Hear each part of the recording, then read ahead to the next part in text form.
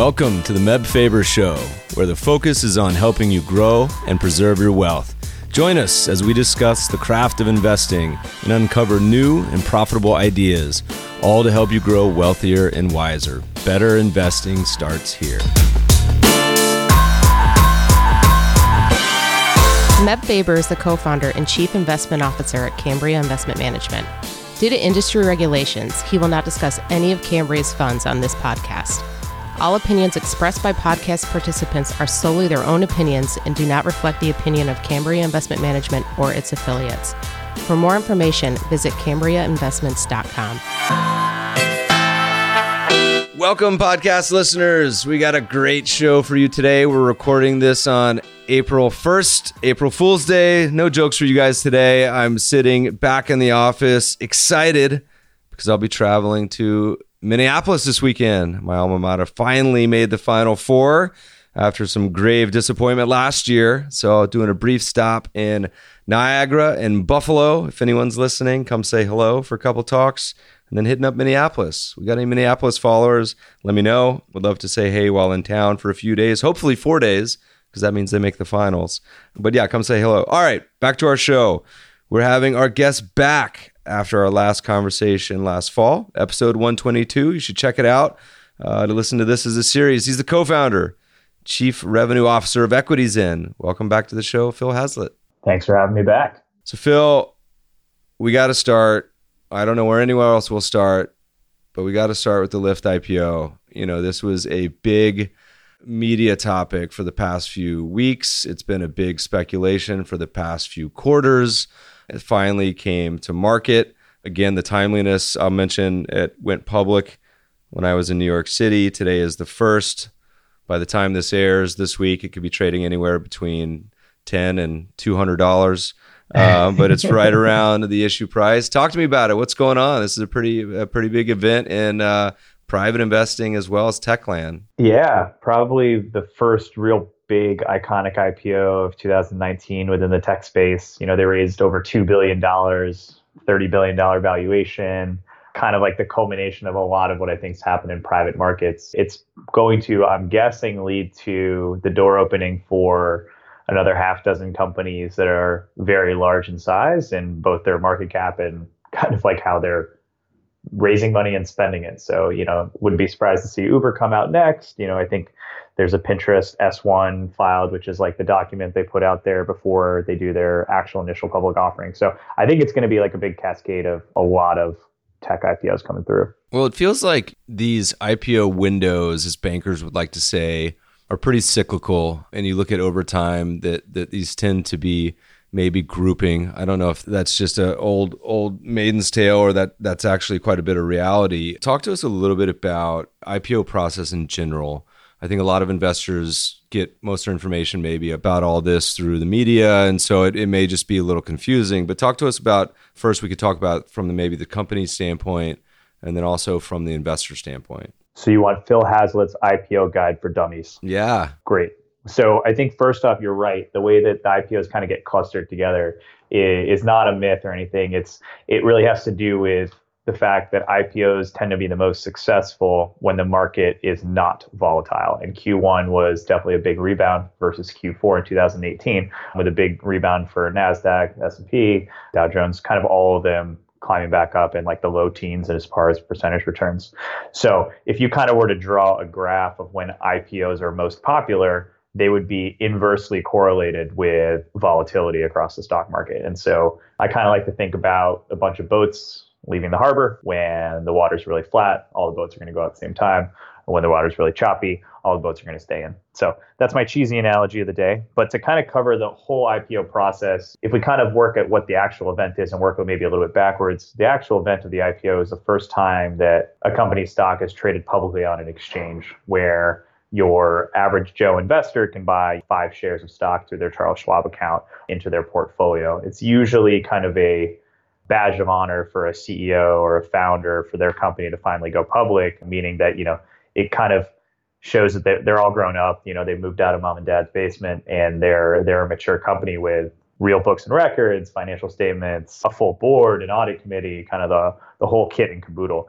the way that you get there takes quite a bit of work. So if we kind of start at the beginning of the IPO process, probably starts like 2 years before the company actually lists and starts trading. The company starts to get all its books in order. It probably starts doing investment committee kind of walkthroughs because they're going to have to get used to quarterly earnings reports. They're going to have to get used to Wall Street analysts kind of grilling them about why'd you do this and not that? Why'd you hire this person and not that? Why haven't you tried for Lyft? Why haven't you tried teleportation yet? Like they're going to get a lot of these crazy questions. So you kind of start by getting all your ducks in a row, maybe 2 years before you start hiring, your formal CFO that's gone through this thing before. You start talking to banks. You can start saying, hey, I want to go public. I want to finally get this thing out in the open. Help me get it ready. And the next kind of 12, 18 months, leading up to the IPO are really going to be a lot of focus on talking to the banks, talking to potential investors that are going to participate in your IPO.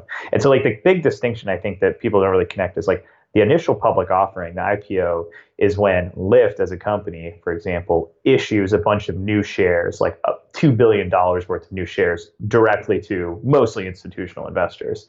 And then what happens the day of the IPO later is that the stock that's now in the hands of the institutional traders actually starts trading in, Charles Schwab and TD Ameritrade type accounts. So they're kind of like two different events that happen like within 2 hours of each other. One is when you issue a bunch of new shares to the T. Rowe Prices and the Wellingtons and the sovereign wealth funds of the world. And then like a few hours later, you actually have the stock start trading, usually at like a bit of a premium to what that IPO price was. So that's a kind of a bit of it in a nutshell on how IPOs work. And so, there was a brief period where some of the companies and some of the banks, were trying to disrupt the IPO process. I mean, I remember when Google went public, there's been a couple traditional models that oddly enough don't seem to have stuck when it comes to the way companies IPOs. You talk a little bit about that, how companies work with the bankers to actually make the process happen? To kind of think about the process and how it works with banks, the reason why companies wanted to disrupt it and avoid it was because going public is super expensive. Not only just from the amount of paper you have to do to file and register, but even when you think about what goes on with the banks, like the typical rate that you pay to banks can be anywhere between 5 and 7% of what you raise. So imagine like in Lyft's case, they raised over $2 billion. That's like something like 120 million bucks that could be going out of their pocket, which is a lot of money. That's a lot of software engineers, even in Silicon Valley. So it's something that a couple companies have tried to think about doing differently, where they said, well, it's 2019. How can I get my shares in the hands of a bunch of investors that want to believe in my company, invest in my company without having to use Goldman Sachs or without having to use Morgan Stanley and paying them 100 million bucks. And so kind of the first company to give that a shot was Google, I think in 2003 or 2004, where they basically kind of ran this auction process and kind of let investors submit what they were willing to pay for Google stock and the amount and the size. And they kind of did this reverse Dutch auction where they took all the shares that people reserved and they took the lowest price that would clear everyone, and didn't really go that well. I'm not really sure why people say it didn't go well, other than the fact that the stock didn't like kind of react really positively after it went public. But I think they did save a ton of money. So that was kind of like the first version. Then if you fast forward, like nobody did anything too revolutionary for like 15 years until Spotify came around last year and kind of asked the same question, which said, well, if we know a bunch of people know our product and we think they're going to buy our shares anyways, why do we need to have a bank get all those people together for us? And the banks, of course, defended themselves. Well, it's a process. You got to make sure that you make all the institutional investors happy. I've been drinking martinis with, John Doe over at Solomon Smith Barney since, we were at Harvard playing lacrosse together. And then Spotify said, well, no, everyone knows our product. And also, we've raised a bunch of money already in the private markets. We actually don't need more. It's just this is a chance to kind of have a publicly traded version of our stock. So Spotify did what was called a direct listing, which was like very, very new at the time. In fact, I think like the New York Stock Exchange had to get SEC approval even to run the thing. And they did it through 2018. They basically said, okay, starting at this point in time, if you have shares of Spotify as an employee or early investor or whatnot, basically starting at this point, you now have shares that can be publicly traded. You can literally click a button. You can sell them through your Robinhood account. You can buy more if you want. And we'll use the banks a little bit to help us determine what the fair price is. But other than that, that's kind of what we're doing. And so New York Stock Exchange kind of helped embrace it. It was a huge success. I think the price of the stock has been pretty stable, if not slightly high versus what they kind of went out at over a year ago. And I think that's the kind of newer version that we might see happen over the next, call it 6 or 12 months, which a couple companies have been considering. I think the rumor was that Airbnb might consider it, and Slack might consider it. And those are obviously like two pretty big marquee software companies in the pre-IPO space. It's funny to me because I've always scratched my head and looking at this space as well as, the traditional single family home real estate fee space. And it's like two of the largest, but still most inefficient fee pots of capital with massive fees that seem just so ripe for disruption. It's crazy to me that they're both hasn't gone away yet, but who knows? Maybe we're in the early days of seeing this happen. Well, one more just kind of broad question, and then we'll dig into some of the Lyft S1 stuff. The cycle has changed, it feels like, a bit over the past decade, where you had a lot of this talk of companies staying private for longer, the characteristics. Maybe talk to us a little bit about the characteristics of the firms, in this particular cycle, how they may look different than firms that would have gone public, in the late 90s, as far as age, profitability, some of the reasons it's changed, all those ideas there. Yeah, so I'll caveat this first with that I started my professional career in 2009. So I actually have it doesn't even look like a cycle to me at this point. It just looks like an upward arrow, which I think will actually be kind of relevant as we talk about this private public market, where like a lot of these employees at Lyft and Uber and these investors and all these companies like actually haven't seen a down market, which is kind of crazy to me. But I'll revisit that in a second. I think the big fundamental change that's happened over the last 15 years is that like the value at which companies go public now is far, far higher. And the age of those companies is far much older than they used to be. So like the best example is I think Amazon in the mid 90s went public at like a $400 million valuation with $20 million in revenue and like 3 investors. It was Bezos's parents, like as 2 of them. Then there was one venture capital investor, and I think that was it.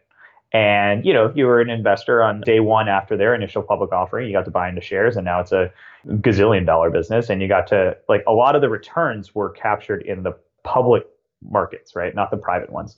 If you fast forward today, you kind of have the opposite, where there's so much capital sloshing around for these companies to take from private investors, mainly private equity funds, venture capital firms, family offices, sovereign wealth funds, huge like money managers, et cetera, that the companies are going private way later. And what I think is kind of not getting captured well in the media, especially around something like Lyft on Friday, is that they keep talking about how, we've never seen a company go public that has lost $800 million, before. And my answer was, well, Lyft's doing $2 billion a year in revenue, and it's growing that revenue 105% a year.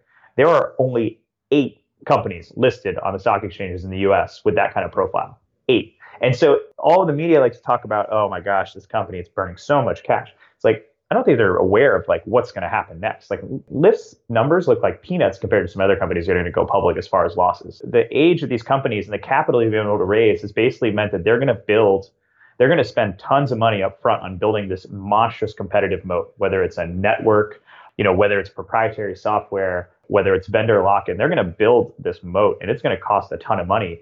And the reason why we've never seen these level of losses before is because no one's ever been able to raise this much capital while they're private. Like no one had the money to spend before they were public to like have $1 billion of losses. I mean, Lyft raised $7 billion before they went public. Like there's a lot of money sloshing around. And so I think that's the biggest change. If you were like a retail investor starting in, let's just say 1990, and now it's 30 years later, you were able to kind of buy single stocks or buy into an ETF that had single stocks that had very high risk, high reward technology companies in them, in those ETFs or in your portfolio.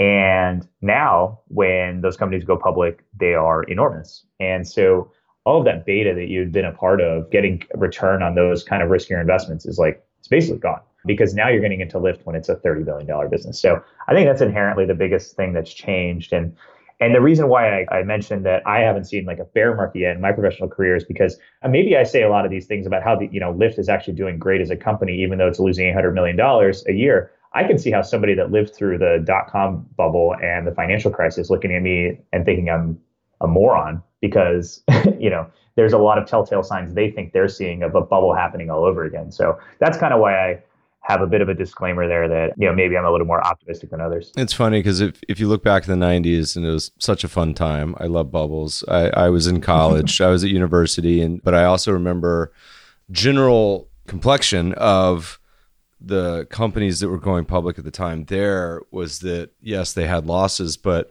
in their case, they also didn't really have any revenue, Right. which They is a had totally, eyeballs, right? Or they had website visits. I remember being one of my favorite trading techniques at time to balance out all my idiotic long biotechs was to short all of the lockups because, and we'll get to that in a minute on some of the workings of how the IPO process works for the investor, but all these guys that were just burning an enormous amount of cash that didn't have any revenues as well, it was like shooting fish in a barrel. Do you think that's changed now that Lyft has gone public and you're probably going to see this next group come public? Has it changed the way that companies are thinking about staying private for longer? Or do you think it's just going to continue the way that it has been, where a lot of these early stage companies say, screw it, there's too many drawbacks of being public, I'm happy to just stay private until later? Or are they going to start to get some of the animal spirits and salivate and say, okay, wait, this actually looks like pretty cool situation? Has it changed at all, or is it just sort of more the same of what's the world's come to look like recently? Well, to put my short-term reaction, knee-jerk reaction hat on Friday, I would have said, yeah, it's changed for the better. All the companies are going to go public because of how successful Lyft was. And then this morning, when Lyft was down 10%, I feel like maybe things changed a little bit. So what I think will happen is that companies that have raised all this capital in the private markets probably want to stay private for longer and longer, which is easier. It has less net press they have to deal with. It's cheaper because they don't have to go through nearly as many filings. But there's two things that are going to hold them back from doing that forever. One is that they have venture capital investors that are going to run out of patience at some point, right? If you think about DocuSign that went public last year, DocuSign was private for like 13 or 14 years, which means that probably 10 or 11 years before their IPO, some venture capital investor wrote them like a Series A funding round check of, a few $1,000,000. So imagine if you're that investor that's got its own limited partners it has to report to saying, yeah, we got this huge home run in the portfolio, really excited. The management's doing a great job. It's growing, it's expanding. And they're like, yeah, but dude, you've been telling us that story for 9 years. Like, where are the results? Like, show me the results. So that's the one part that's going to be hard. So that's kind of reason one why companies can't stay private forever, in my opinion. Two is that you have to address liquidity for your other shareholders. So there is a growing and active pre-IPO secondary market, which is what Equities End does. And I think you really need to address that piece if you're going to want to stay private for a really long time. And so I think the combination of those two things is probably going to continue keeping companies to go public at some point. I would say like the third and fourth reasons to do it are more publicity for your brand, right? So like Lyft can only advertise so much or give away so many free rides. So getting some additional prominence by being up on the exchange floor. And then the fourth one is having a currency for acquisitions in the future. So now when Lyft goes and buys, I don't know, some autonomous vehicle software company, they can now issue, they can use their own Lyft stock that's publicly traded as currency for doing that as well. So I think we're going to continue to see companies coming through, but it's going to be really, really important for them to kind of, as you said, kind of like control this narrative and like really describe why they look so different than a company might have looked 10 years ago, which is like, why are you losing $700 million? And the answer is, well, because we're also growing top line 100% a year as a giant company. It's like, it's kind of just this new normal to get used to. Let's talk a little bit more about Lyft, and then we'll hop over to some other topics. You guys put out a lot of great material around the IPO, whether it was kind of infographics or the various funding rounds that I think was instructive. And there's a couple of things that I want to use as jumping off points. The first, maybe talk to us a little bit about the S1, and just to the listeners, you mentioned already what that doc is, but is there anything in that document that, when they put it out, that you guys put out a great review that was, 15 pages probably. Is there anything that stuck out as particularly interesting that you thought was something that was either a surprise or thoughtful or anyway just stuck out in your mind? For one, like I'm a pretty big like securities and like stock like geek. So reading through an S1 is super exciting because, we can hypothesize on how these companies are performing and where they're spending their money and everything. But the S1 is the first time where you get basically 300 pages of like a history lesson of what Lyft has done and what it plans to do in the future. And that kind of goes for any other company. And so I get a big kick out of reading them. We managed to condense it down to 15 pages. I'm sure the first draft was probably 30 pages. And when we really like boiled it down, I think one of the most interesting things for me is that Lyft spent $300 million on research and development in 2018, up from like, I think $50 or $60 million 2 years before that. So I say that because people kind of talk about, oh, Lyft, this startup worth $30 billion. Like, no, this is a tech company that spent $300 million on research and development, likely a lot going towards autonomous vehicles and driving to probably try to get kind of a first mover advantage in that space. I think that's probably one of the most interesting parts that came out in the S1. And then I would say the second part of the S1 that was a bit more of like a recurring theme was Lyft has positioned itself as a transportation as a service company, right? TaaS, a transportation as a service company where they want to handle end-to-end transportation for any individual human being on the planet, which means they want you, Mev, to get on a scooter somewhere, go from your house to another location, hop into a car with a couple other people that's driven by a robot, eventually get to another destination, and then from that end, hop into another scooter and get to work. They want to handle like that whole end-to-end piece, and they're focused exclusively on the transportation piece. And I say that because they're trying to create some space away from what Uber's kind of description is going to be of themselves when they go public, and who knows, maybe a month or two. Uber is going to talk about how they are a global logistics and transportation company, right? How they are handling moving any item of any size from any point A to any point B. And so I think those are the kind of the two things that I really found interesting about in S1 is how much money Lyft's spending on kind of the future, which is why they're probably burning so much money, and also how they're really like how they found a really kind of, I think, nice, clean way to isolate how they look as a company versus Uber. Because when you think about it, like Lyft is, it's a startup, it's high growth, but it's also like, it's probably one of the most interesting pure play transportation investments you could have out of public companies, right? Could you build a portfolio of General Motors and other car companies? Sure. But you're going to have to pay for a lot of inventory that's built on there, like a very capital intensive business. But if you want to kind of make an investment on how transportation might work 5, 10, 15 years from now, Lyft is kind of is a really interesting way to get that kind of exposure or to express that kind of view as an investor. It's funny to look back because LA is really the perfect test market for something like a Lyft because public transportation is so terrible here, but everyone has to get around. It's such a huge city. And it's just funny to look back. I mean, there was a local app called Taxi Magic that was really kind of one of the first variations because it used to cost $150 across the city.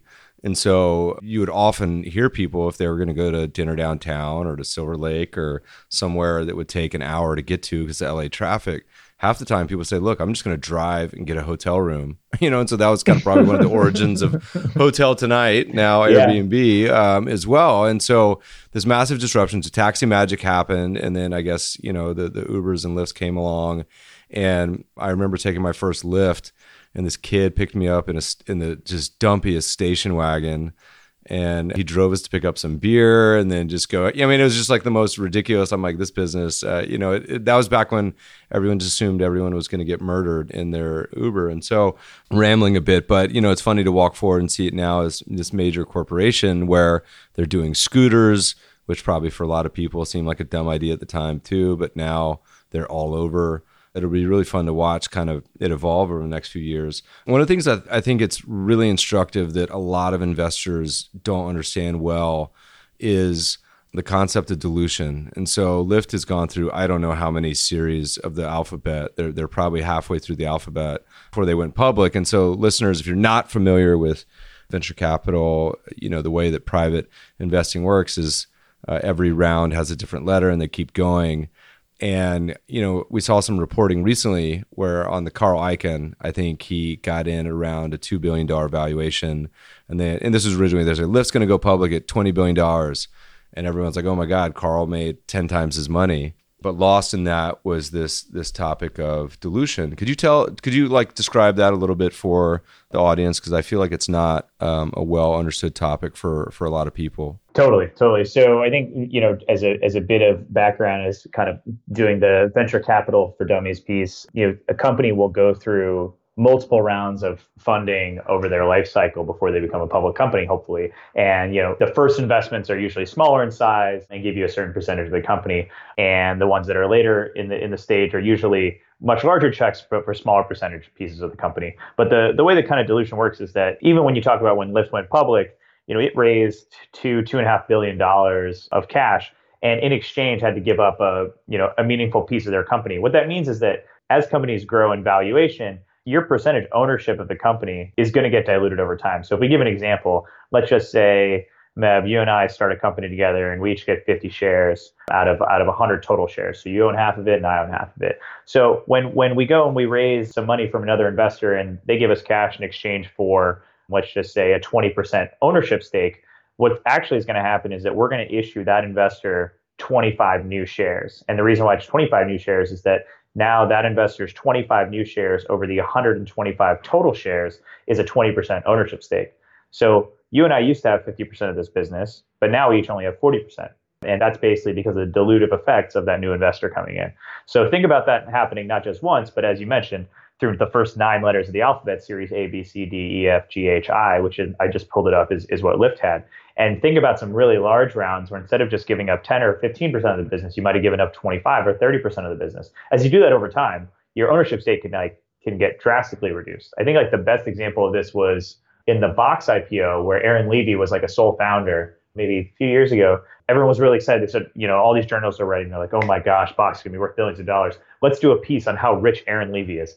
And they looked at it and they said, well, yeah, he's pretty wealthy, but he only owns 4.8% of this business. And everyone said, well, how is that possible? What was he just, handing out shares to people just for fun? And the answer was no. You own 100% of the business, you give away 20% of it a bunch of times, you can be left with a meaningfully smaller piece than you started with. And we've actually kind of seen that with Lyft as well. The two co-founders own, I don't have it in front of me, but I would guess probably each own less than 10% of the business, and just because of the way they've had to raise capital. So I think that is also another consequence, or I guess consequence is the right word, of how companies are raising capital now, is that they are hoping that they're going to have founders are hoping they're going to have a 5 or 10% stake of a $10 billion business, as opposed to going public having a 50% stake of a $400 million or $500 million business, which is an important calculation to make as a founder of the company. Even so, I'm the founder of our company. I think about these things a lot.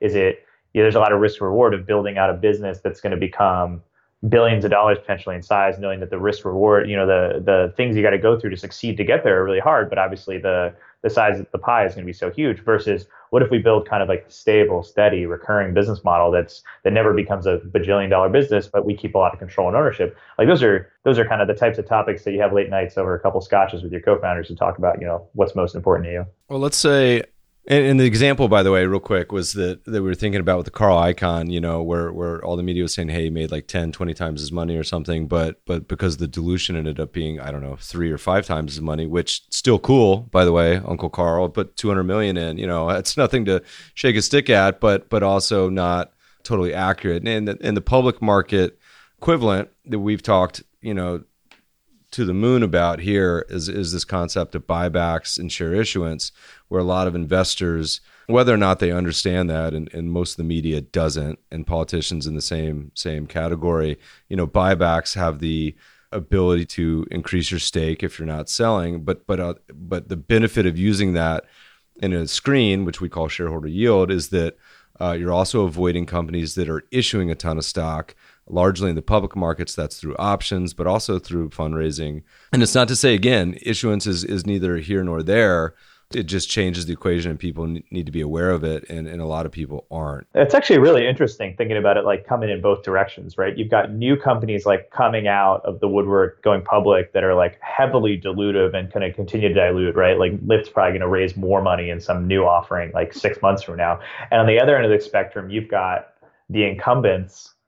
You got a car company, or you've got another company that's saying oh, actually, instead of us issuing stock to grow, we are doing the opposite. We are kind of retracting into our shell a little bit, and we're going to go buy out a bunch of the shares to make your ownership stake go up, right? It's kind of interesting to see both ends of the spectrum kind of converge. Yeah, and we talk a lot about this. The best book that I think people can read on the topic is The Outsiders, and it talks a lot about the importance of a CEO's role. Of public companies is in particular, it's for all, but public companies, capital allocation. And so what they do with their cash, because there's only 5 things they can do with it. They can reinvest in the business, they can pay down debt, they can go acquire another company, and then the 2 ways they return it to shareholders through dividends and buybacks. And that's it. Those are only choices available. And so when you get to a certain size, like an Apple, there's a lot of these companies that just simply can't invest enough or don't have enough projects that have a good return of capital. And the thing that trips people up in public markets is they confuse dividends and buybacks, which are essentially the same thing, barring taxes, buybacks being a lot more flexible. But the thing almost everyone misses is the opposite side of buybacks, which is share issuance. So you could have a company, for example, with a 4% dividend yield, but happens to be issuing 5% in shares each year to management through options, essentially has a negative yield. And so anyway, it's something that I think the whole takeaway is to look at it holistically.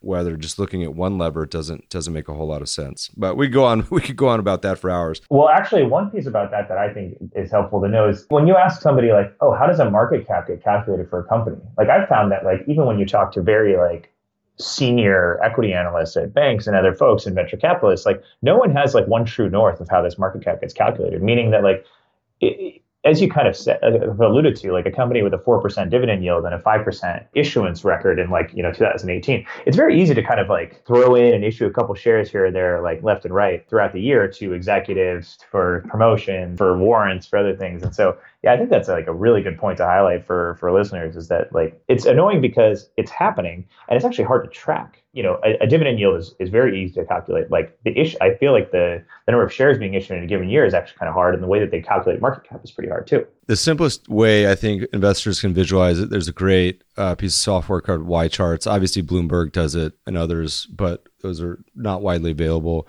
And if you simply look at a shares outstanding field over time and you can chart it on Y charts, it's pretty cool to visualize because you have these companies you want to see in general. The historical record shows you want companies that are, as Charlie Munger says, you want the cannibals, so reducing share count because you own more. But that also correlates very highly to companies that have cash in the first place to be utilizing it. So usually they have to make money, or high quality businesses that are reducing share count, which has been a great place to be. But you can visualize how the shares outstanding changes over time because a lot of different companies, some will do it in one big starburst, where they buy a bunch and then just stop. Others will reduce it X amount every quarter.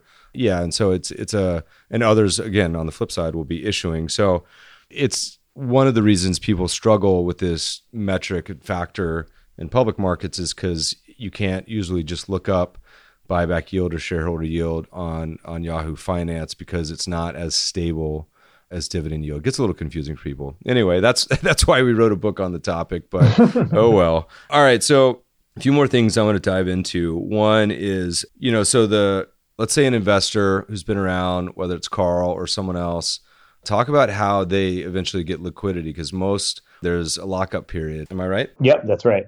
So yeah, we kind of talked a little bit earlier about how the IPO is kind of the issuance of these new shares to investors. Like, let's just assume that it's like a Fidelity mutual fund that buys a bunch of shares of the Lyft IPO. So, the next question would kind of be like, well, what happens to all the people that already own shares in Lyft? Like, what are they able to do? And a way to make sure there isn't absolute and utter chaos on the first day of trading is to require each of the existing shareholders of Lyft. So that's basically the founders, their early investors, anybody that bought shares in the secondary market, their current employees, their ex-employees. That whole group basically has to sign on to agree to not sell their shares in the public market for the first 180 days. That's kind of the typical standard. I think I've seen some that were a little bit longer, but almost all are basically 180-day lockup. So what that means is that if you are Carl Icahn and the IPO for Lyft happened on March 29th, on Friday, you saw that shares were worth somewhere around $80, $79, and you got to mark your position there. But rather than saying, you know what, I think it's a fair price for Lyft, I'm going to get out of my position, you can't. You have to sit and hold and wait and pray and keep your fingers crossed until, September 29th.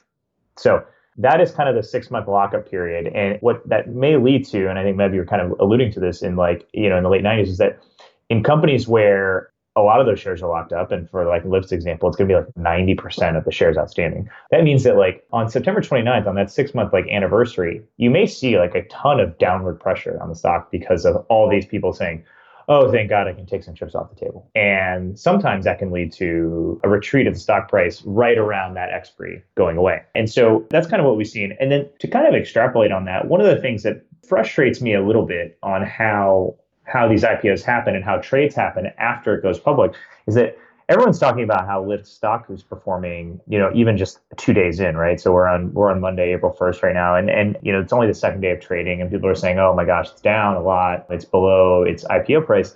What's going on? Why are people dumping their shares?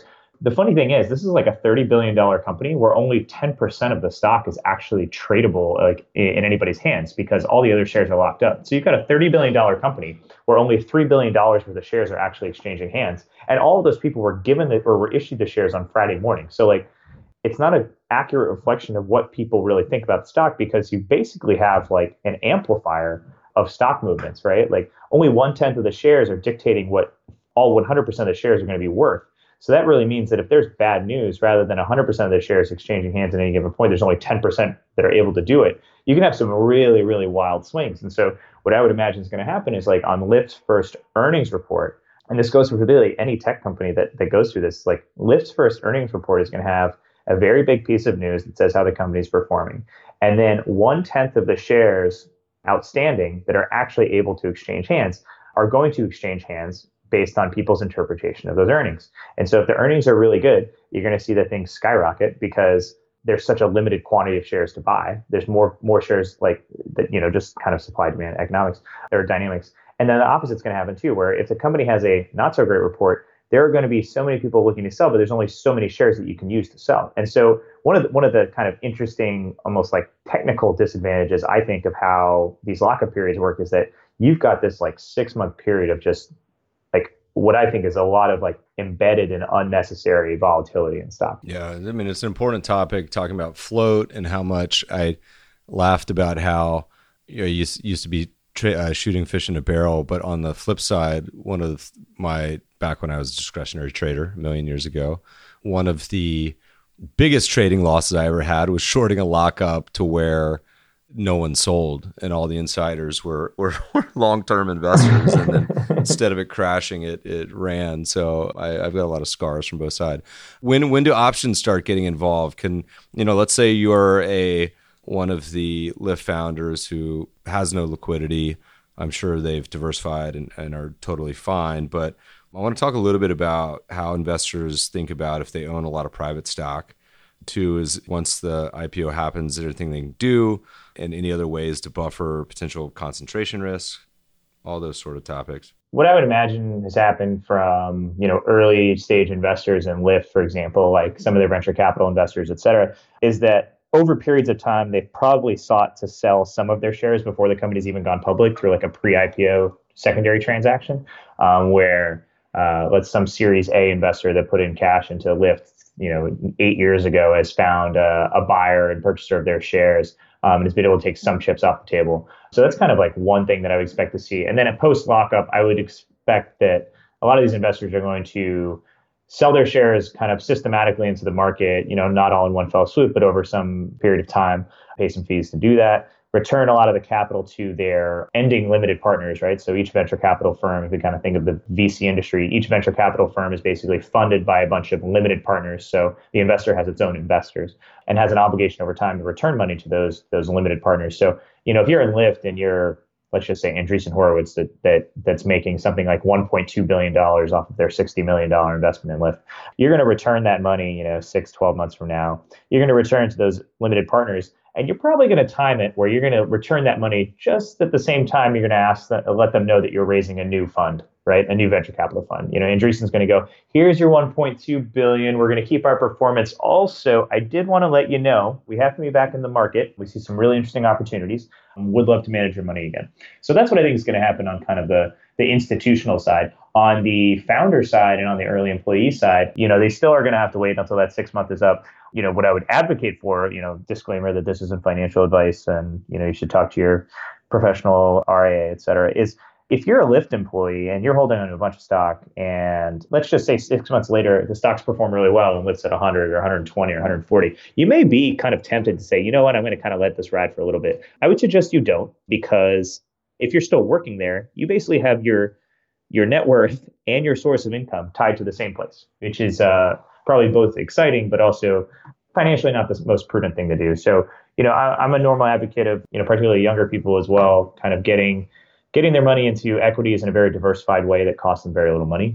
holding a bunch of shares of Lyft and working at Lyft is a very concentrated way of having equity exposure. So that would be my advice to anybody if they were to ask me. Yeah. And on top of that, you have obviously the considerations of taxes. And, there's a lot of ruminations at this point in the cycle about all of the spillover wealth effects you may see. And, I was thinking about this morning over coffee, where there was an article in the journal talking about how, if all these companies go public in the Bay Area or LA or New York or whatever, it's going to create this just large pool of young millionaires that part of the concept was they would turn around and many of them become angel investors, also buying homes and things like that, and the implications. And so part of me was like, all right, this is some signs of tops, but also part of me, I like to try to be balanced, thought about what sort of like renaissance of young early investors would look like if all of a sudden you armed, thousands of investors with 7-figure portfolios, 8-figure portfolios of wealth, and what, depending on how they planned on using it, maybe they'll just consume it and buy jets, but maybe they'll turn into angel investors. Anyway, what the implications of that might be. So I have one very funny story about this that you'll find probably kind of entertaining. So, equities end. So what we do is we help, these employees and ex-employees at private tech companies with liquidity while the companies are still private. And so we got reached out to by this is a random partnership opportunity. We got reached out to by a very nice real estate developer in San Francisco that had built a flashy, beautiful condo building that was planning to sell $1 to $8 million priced units to the future millionaires of San Francisco. And they had built the building with the hopeful timing that it would coincide with a bunch of these big unicorns going public and all these employees getting a bunch of cash and then buying their apartments. And it turns out it was now 2019. They had built the building. They were not selling units as fast as they were hoping to. And so they actually called us and said, hey, could you give a talk to a bunch of these employees at pre-IPO companies and tell them, if they're able to sell their shares now, they can. And to me, it was just kind of remarkable that like I had found a way for our business, or somebody had found a way to partner up with us because they had built a multi-$100 million property in San Francisco, banking on all this liquidity come through. So, it like you said, it's kind of, maybe it's a sign of the top, but it's no joke, right? Like, I mean, people are they're really believing in it, but I just thought it was kind of a crazy story that a real estate developer wanted to talk to me for some reason. It's easier today, at least, and you guys help facilitate that, where companies, and we talked a little bit about this on the last podcast, and individuals at least can hopefully find liquidity on the way so that they're not just 100% right. stuck with this investment that represents 99.9% of their net worth that they can't do anything with. And it's interesting, once you do have a public investment that is a large concentration, and trying to avoid the taxes is tough, but for a long time, financial advisors have been marketing these exchange funds, and I know people are trying to build something like that in the ETF structure to help avoid taxes. But often, as we all know, the IRS will not be denied when it comes to these topics. Thinking about the private landscape. So we've talked a lot about the process. We've talked a lot about the way IPOs happen and concentration risks. Thinking about alts in general, there's a lot of platforms out there today. There's real estate, there's crowdfunding, there's all sorts of different stuff. What do you guys kind of think about as you think about the lay of the land, access to alt investments? How should investors be approaching and navigating this? I don't know if you want to call it an asset class, do you want to call it a space, and what sort of opportunities are available? Any ideas? Totally. Yeah. So I've given this a lot of thought. I think first off, you almost got to identify yourself as an investor and kind of which route you are. So when I think of kind of individual investors getting into alternative assets, right? Not institutions, but individual investors getting into alternative assets.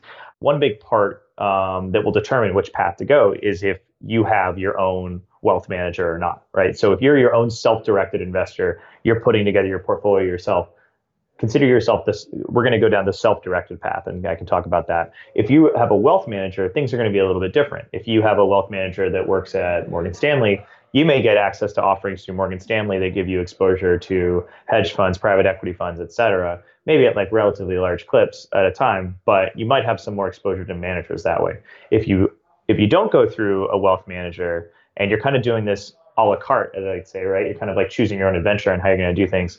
Then I think it's super exciting, right? Like because 10 years ago, if you wanted to invest in like a hedge fund and you needed $250,000 to $1 million and you needed to know the manager, right? Like you needed to know the manager that was managing the fund. You had to contact them. You had to say, hey, you don't know me, but I have $250,000 and I think what you're doing is super exciting. It's kind of hard to do when you have like a full-time job and, I don't know, a whole life with kids and a dog and everything. So what's happened now is that now you have like this full spread, right? This like kind of buffet of real estate offerings. You've got hedge fund offerings. You've got pre-IPO or private tech offerings, a lot of different things. I guess the part I would say is, one, you want to look into the fee structures involved because I think fees can add up really quickly. So I think that's super important. Two is you want to diversify as much as you can. And that's easier said than done across a lot of these alternative platforms because the minimums that they have on transactions relative to what used to be available to you, right, are great. We've made very, very big leaps and bounds on offering something that used to require a $250,000 check down to a $10,000 check. That's great. But let's just say that you've got $500,000 of assets to invest with, and you want to allocate 20% of that towards, or let's just say 10% of that to alternative assets, because that's what seems appropriate and what you can kind of stomach as far as kind of risk reward goes. Well, that leaves you like 50 grand to invest across different assets. If you're putting 10,000 of it or 20,000 of it into one single crowdfunding company that makes, I don't know, artisan dog socks or something, that's not going to pay out for like many, many years and has really like a low hit rate. That it's really hard to get a lot of diversification. So I guess what I would say is the advice I would give is try to build as diversified a portfolio as you can across multiple investment offerings and across multiple platforms as you can. And also kind of target a percentage of your portfolio that you're going to allocate towards and probably try to stick to it. And then lastly is having a real conversation with those that are closest to you on when you might need the money that you're putting into these investments back. Because I think the one thing that we might see coming, once this 10-year bull run ends is I think there's going to be kind of a day of reckoning where a lot of people got into these alternative investments and did not think through the fact that investing in a private equity fund, even at only 10 grand, or investing in an angel invest, or like kind of making an angel investment, I think a lot of people are going to underestimate how illiquid these things really are, and that's going to be an interesting part. So that's kind of the one thing I would say is kind of a self-directed investor is the money that you put into alternative platforms online. You should think about when you're going to get that money back reasonably. Think about if you're okay with that period of time, and then kind of make a decision if you want to move forward. I imagine particularly in booming times, investors probably overestimate their time frame and ability to really have the wherewithal to sit. I mean, meaning like a lot of people say, oh yeah, I could probably put 10 grand in XYZ startup or on a private fund. And then, 3 years from now you have a health issue or you lose your job or you go through a divorce, whatever it may be, or you just, aren't want to buy a house. You don't really have too many choices. A lot of times with private investments, you're kind of stuck. And that's one, in many ways, I think a benefit and a feature, because people tend to do really dumb stuff with their public investments. But I think people probably overestimate how stuck they really are if they invest in a private company. When I talk to like some wealth managers and talk to their end clients, I have a conversation with them about, I ask the wealth manager, I say, so how do you think about these alternative platforms and these angel investments, et cetera, for your client? And the usual response is, in the recurring one I've heard, which makes a lot of sense, is every year I have a conversation with that client. We determine what percentage of his portfolio is going to go towards that strategy. And we agree that if that part goes to zero, they're okay with it, right? Like we put that into a very risky bucket. It's kind of like, we're going to put that into the bucket of like, when your son says that he has an indie film that he wants to produce and you give him 50 grand, like you're going to put it in that bucket, right? And they put the money there and like they have the agreement. And that way the wealth manager doesn't say, I don't think it's a good idea. I don't think it's a bad idea. They don't say anything. They say, all right, cool. You got 50 grand over in that bucket. Have fun. put it on EquityZen, put it on AngelList, put it on Yield Street, put it on Realty Mogul, et cetera. Like, go do what you want with it, so long as you and I both know that it's not going to be a material impact to your financial picture if that thing goes to zero tomorrow. And I think that's kind of like the right approach you have to make to some of these alternative platforms. Except the client never actually believes that it'll go to zero. They say I'm cool with that, but wait till it happens. What are the odds, right? What are the odds? Yeah. Talk to me a little bit, to the extent you can, about the future of the private investing space. And I don't mean as much the future of venture capital, but you can talk about that if you want. I mean, SoftBank is a particularly recent major, gravitational force. But what I'm really thinking about is, you've seen the development of these platforms. You mentioned AngelList, which is a little more early stage traditionally. You guys traditionally focus more on a later stage private. But as the world changes, as new legislation happens, would love to hear about how you kind of see this space evolving over the next 5 to 10 years. Will we see more private exchanges? Is there something like that is feasible? Any other ideas? Would love to hear you ruminate on. I think it's going to be a delicate balance that will eventually get towards more of like quasi-public private stock exchanges where shares can exchange hands, but the burden on the companies isn't nearly as high as being a public company. And I think where the balance comes from is that on the one hand, you've got companies that want to stay private longer and longer and raise capital from the SoftBanks of the world, et cetera. And you may want to make those investments actually available to everyday investors more and more. But you've got regulatory pressure where the SEC and FINRA, where these governing bodies want to ensure that your everyday investor doesn't get hosed, right? Doesn't get sold snake oil. It's kind of like what you saw with cryptocurrency is like the second it became really popular, two things happened. A bunch of really crappy ICOs and initial coin offerings came out that were complete frauds. And the SEC decided that they were going to take a very, very serious look on how these things were being done and whether they could be the governing body or the regulating body over the things. So I think a slower version of that, because nothing moves as fast as crypto does, up or down, is that what you'll see is individual investors are going to clamor for access to the Lyfts of the world, the DocuSigns of the world, the Ubers of the world, because they want to participate in these things that do pretty well and perform well. And the companies are going to eventually want to stay private longer, so they're going to have to kind of accept that that's kind of the new normal. And then you're going to have a regulating body that says, well, we got to make sure that this whole new system doesn't get abused. What I think that ends up looking like is like 5-10 years from now, you're going to have kind of this quasi public-private exchange where there is a more robust marketplace that's active, that has like bids and asks, where people can buy and sell shares of private companies. The disclosures required from the companies on how they're doing is going to be relatively limited compared to what they do for a public company, but far in excess for what you get available now from private companies.